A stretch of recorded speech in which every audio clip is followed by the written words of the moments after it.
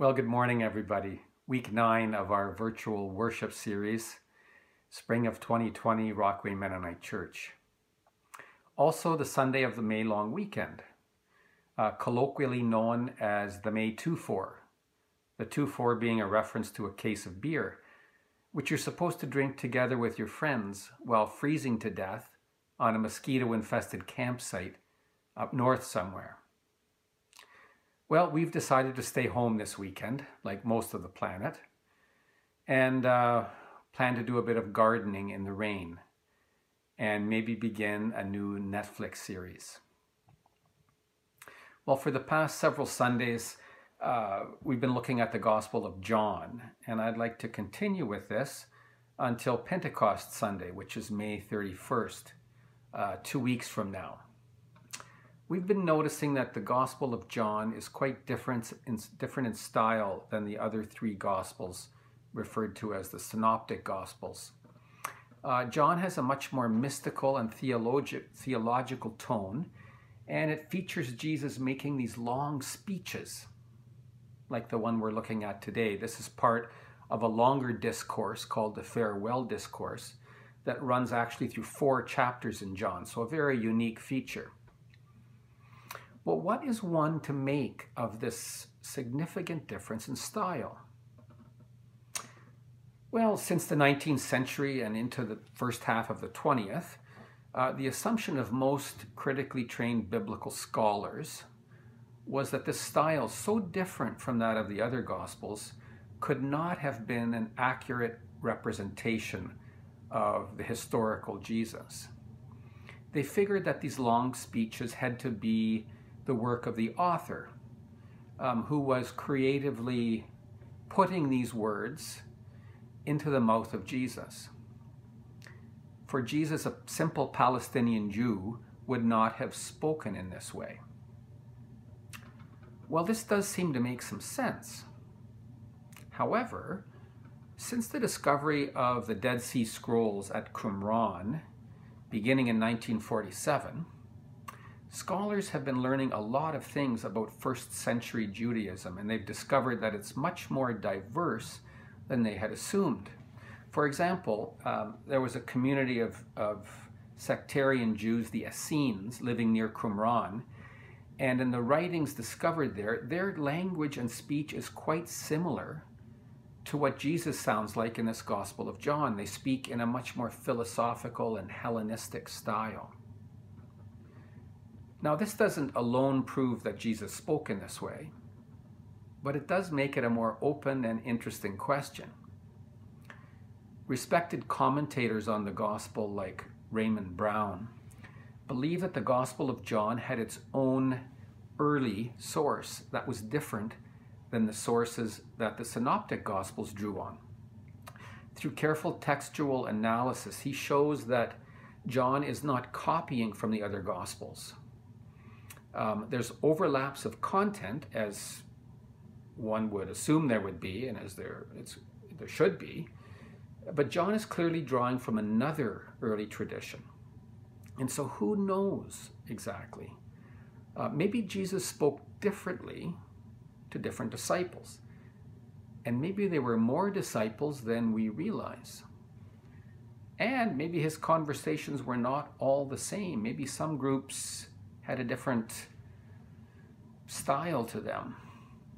There was certainly a lot about Jesus, what he said, what he did, that is not contained in the Gospels. And the early church thought about this, deliberated, and decided that John was indeed a trustworthy source and picture of Jesus. And so I think it makes sense to trust it as an integral part of the picture of Jesus and not as some strange aberration. There were other writings that didn't make it into the canon, like the Gospel of Thomas, another very interesting text that has this enigmatic, mystical style.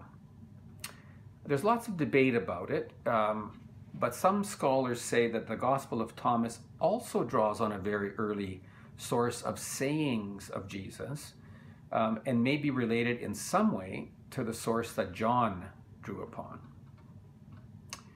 Well, to our passage for today. And thanks, I think it's Declan and Tate that may be reading this week, so thank you. The phrase that spoke to me in this passage was, "I will not leave you orphaned." And in these homilies, I've been often beginning with the phrase that resonates with me, partly because there's not enough time to take the passage verse by verse. And this way of approaching the text has a time-tested history. It's called Lectio Divina. It's the practice, the Bible reading practice of the Benedictine community. And they've been practicing it since the 6th century. They say that it's very important to approach Scripture from a variety of angles. The one angle is critical reflection and study. You know, thinking about the text, comparing it with other texts of the time, sort of like we were doing just now, talking about Qumran and sources of the Gospels. But another approach is more impressionistic, more subjective, intuitive. And they say this is a valid approach as well, sitting with a text and waiting to see what emerges in the mind and the heart. So the Benedictines believe that the Bible is a living word that has a power to speak to people at different times and in different places. And so as I sat with the text this week, this is the phrase that emerged for me: "I will not leave you orphaned." What must the disciples have been feeling when Jesus was talking to them about his impending departure? Well, it seems clear that they were feeling as if they would be orphaned, left on their own. No parents, no elders, left all alone to fend for themselves in a hostile world. Perhaps we can relate a bit during this time of pandemic isolation.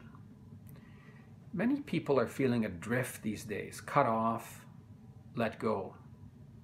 It's like we've been detached from the mothership of social stability and left to float out to sea, not knowing where we're going or how we're going to get back. Things will eventually stabilize, we hope, but at the moment we can neither know nor feel it. And so we're feeling orphaned as well.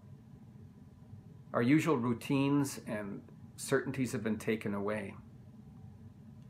If I'm graduating from high school this year, what will I do for the fall? If I go to university, will I be able to live in residence? Will all the courses be online? Is that worth it to me? If I'm working, will my job still be around? If I'm a grandparent, will I be able to visit will I be able to travel to visit my grandchildren yet this year? And if I'm retired or retiring, will I have enough income with this economic hole we seem to be in? So maybe we can relate a little more than usual to what the friends of Jesus may have been feeling while he was anticipating his impending passion and death. We must remember that they made some sacrifices in order to be with him. They left some jobs. They walked with him, stayed with him, and trusted in him. And now here he's saying he's leaving much earlier than they anticipated. They'd be left all alone. And so Jesus says to them, "Don't worry. I will not leave you orphaned. I'm going to send another parent, another elder, another friend, and he will be like me, and he will actually be, in a way, closer to you than I am, because he won't be outside of you. He'll be right within you, and you'll know him."